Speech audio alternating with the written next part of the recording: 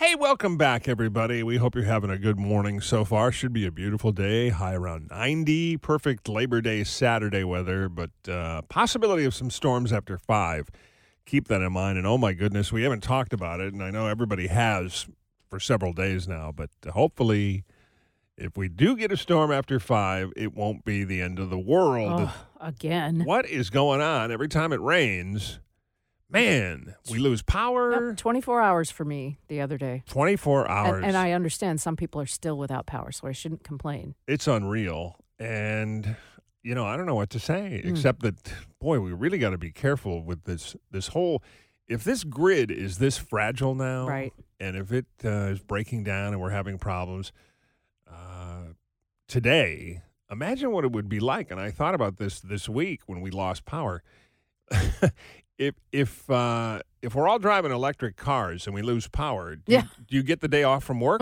Because you can't charge it. Right. Can't charge your car. Yeah, you're right. And God bless the men and women on the job, because the DTE folks have been out there like an army, and I guess they brought in like 1,000 extra people to get us back on. Yeah. You can't be mad at those folks. No, I know. I mean, it's frustrating, and you want to blame somebody. They've got a clipboard, and they have addresses, and they just follow it until the job's done. They have nothing to do with how it's built or how it's run. Mm-hmm. But my goodness, they certainly had their work cut out Yeah. for them. So hopefully, fingers crossed. After can you imagine? You just got your air back, and now a butterfly flies by my window and the power goes out. you lose It's power like, a lot. Yes, Do you have lot. a generator? I don't. It's a complex, so That's a little difficult. yeah. You can't really have your own kind of thing Right. going. All right. Well, we'll just keep our fingers crossed and hope that we don't have any problems if we do get some rain later on tonight. All right. Let's talk about Jazz Fest. We've got Chris Collins on the phone. He's the president and artistic director of the Detroit Jazz Festival Foundation. Chris, it seems like only yesterday that we spoke with you about last year's Jazz Fest on this program. You were one of our first guests. And I remember at that time we were talking about, we're excited to get back into it. COVID really did a number on all the festivals, and you guys were excited. And this year, I know you're looking for great things. So tell us all about it. Well, first, thanks for having me on, Jim and Cam. It's great to be on one of the traditional Detroit shows, Voice of Detroit. I'm telling you what, makes me feel like I'm home again. The Detroit Jazz Festival, presented by Rocket Mortgage. Again, our incredible presenting sponsor is back with us. It's super exciting. We're started last night, opening night, with our artist resident Chucho Valdez, who absolutely lit up the sky with his piece Creation, with large band, half Detroit and half Latino musicians, and then we wrapped it up with the Soul Rebels, and it was just off the hook. So we had a great opening night, and we start today at about noon and go all the way until 10:45 or so today, tomorrow, and Monday, Labor Day. And it's a super exciting lineup because, as always, it's something for everyone, but I put a new sheen on it this year where we have the great artists everyone, recognizes: Bill Frisell, John Schofield, Joe Lovano, Chucho, of course, Diane Reeves, Cecile McLaurin, Savant, many of those kind of cats, and a lot of over the last couple of years, I've been seeking around the world some of the new perspectives, new talents, new generations, but that are still right from the jazz art, as that is what we're all about, is jazz and keeping it free and accessible to everybody. Yeah, it's a tough job for you guys because, it's an art form, and as such, it's encouraged to develop and evolve and change. Mm-hmm. But you've got to have kind of your hand on the tiller there to make sure we don't take it too far in one direction or the other, and that the essence of jazz, whatever that might be, subject to interpretation, stays true, right? Well, that's the thing, Jim. You put your finger on it. I mean, we have become known worldwide, especially amongst the artists, but amongst the festivals as well, as one of the top festivals in North America, but one of the few true jazz festivals left on the planet. And a lot of it's because of money. People have to look to sponsors who, demand that other musics be added, even pop music, and things that take it in a whole different place. We are committed to keeping it jazz. We are committed to keeping it free, and not just at the festival, but all year round with our youth and community programs. That's the key. But it's a heavy lift. It's dependent on our great sponsors, our incredible angel of jazz, the great Gretchen C. Valade, But all the individual donors, those $1 and $5, and now that we have over 2.5 million viewers on our online element of the festival, we're doing better, and we're looking towards 10 and 20 years from now. We want to keep this free. We want to keep it jazz for generations to come, and that's that's going to take some effort. Yeah, Chris, earlier we had a chance to speak with Anissa Leah, and I know you know who she is. She's our young 17-year-old prodigy, hand-chosen by you to play at the world's, largest free jazz festival. Tell me how you came to get in contact with her. Yeah, well, one of the things I am insisting on, I'm a musician by trade. I mean, travel around the world. I've been at Wayne State University for 30 years as a professor and director of jazz studies, and so I play with a lot of great musicians all over the place, and I listen to everybody. I get to hear what their projects are, and so on and so forth. But I started, when I first came in, an open submission process from February through June. So every artist anywhere in the world can send me their stuff. I personally listen to it all. Wow. And I make decisions about what can be done, and I listen to everything blind. I'm just listening for the musical content.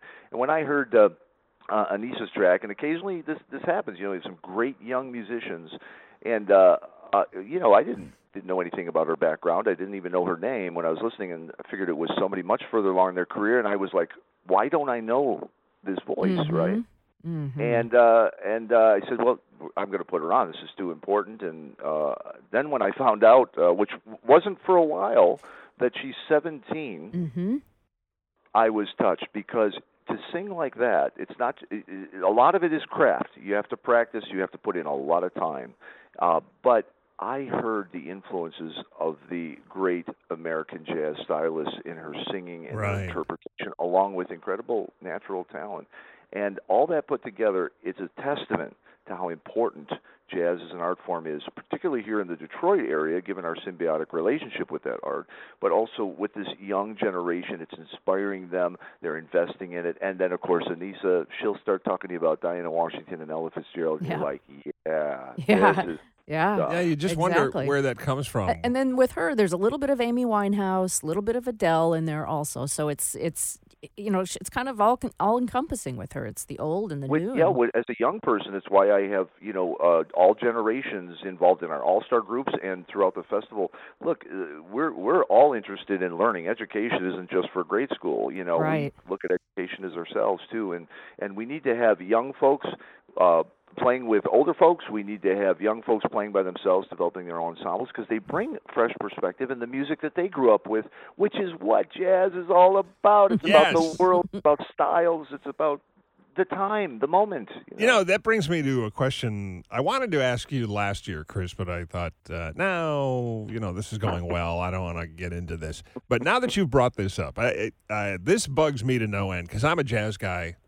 I know, yeah. Forever. And I would say I give my parents credit for that, because we, like many people, lived in a household that featured all genres of music. Mm-hmm. So I was exposed to it at an early age and just, was blown away by it. But over the years, especially in the last, I think, 5 years, Chris, what is the deal with the Hollywood crowd, the sitcom crowd, particularly when they have a female character and they talk about jazz like it's terrible?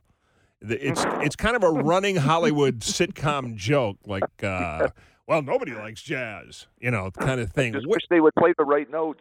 Yeah, I wish they would play the right notes, and making jokes about, it's lazy, or where the world did that come from, and why is that a hip path for people to take? Well, one thing is, it's certainly something that happens far away from here, because in Detroit, you just said the key thing. You grew up in a household with this music. I was exposed to this music from my father's 78s and an old jukebox he had in the basement, and he played Art Blakey on the radio, and I fell in love with the intellectualism and the freedom of the music. Right. But in Detroit, we have this back-and-forth relationship. Detroit has influenced jazz for decades globally, and jazz has helped shape the culture of Detroit, along with gospel and R&B and Motown and the other musics that fed off of jazz. Because, first of all, every American music feeds off of jazz. Jazz is the root of American music.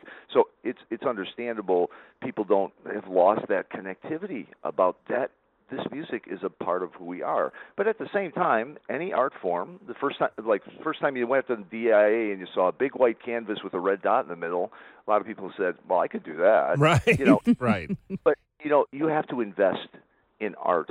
That being said, anyone who was there last night for Chucho, for Soul Rebels, anyone who was there this weekend who hears Anissa or Georgianne Muldrow, I mean, you don't have to be fully invested. You can be a complete neophyte, walk in for free to the Detroit Jazz Festival from Hart Plaza all the way up to Campus Martius, and be probably surprised at how familiar the music is, how engaging it is, and then once you realize that you are part of a spontaneous performance that comes and goes in the air, it feels like you're part of history, and this is the beauty of jazz music. So I think it's a little bit of a farce, the Hollywood representation. Yes, but not here, man. Love it here. Yeah, I think that comes from people who walk into a room and casually hear some performance where there's a lot of free form going on. Yeah, scat. And then they make a stereotype that's all jazz. Right. But I love the way you put that, Chris. And tell us about the online hookup for people that can't come down.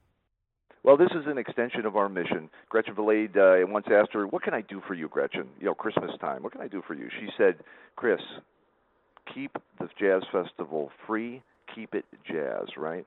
So those missions were important, and we wanted to extend that to the whole world. So building on our success of the last 2 years of broadcast and the last 7 years of streaming, we are live streaming all 4 stages in real time throughout the entire festival at DetroitJazzFest.org for free to the world. And it's also on our YouTube channel, it's on our Facebook channel, and also a new partnership with Quincy Jones's Quest TV. They saw what we were doing, they were blown away, they called me. We have a partnership. They were streaming to 3 million more people to their live outlets. So it's live and it's free on all these outlets, and we even have it on some public radio and public television, so if people don't have Wi-Fi, they can check it out. It's incredible. About everyone's invited to the party. Yeah. Everybody's invited to the party. I think that's the best way to put it. And all I have to add at this point, Chris, is I want the Frim Fram sauce with the Austin Fay with Shafafa on the side. Right, man. Okay? And if you can arrange that, I will be a happy man. Good luck. You've done a great job again putting this together. I know as soon as this one's over, sometime next week, you'll start on next year. So best of luck. God bless, and keep it going, man. It is the heart and soul of Detroit, and we're so proud of the job you guys have done. God bless you, and good luck to you all. Have a beautiful weekend. All right, you too. Chris Collins, president and artistic director of the Detroit Jazz Festival. And, boy, you got to check it out. That online address is DetroitJazzFest.org. Sounds like a good time. Yeah. All right, we're going to take a break, come right back, and we've got one more round of trivia for you and a chance for you to win tickets to El Devo coming up next on the Great Michigan Weekend. Did I say El Devo? I meant El Volo. I was channeling the 80s artist Devo. With an Italian twist, Yeah. Il Divo. El Diablo. You know what I mean. Yes. Il Volo coming up next on the Great Michigan Weekend here on News Talk 760 WJR.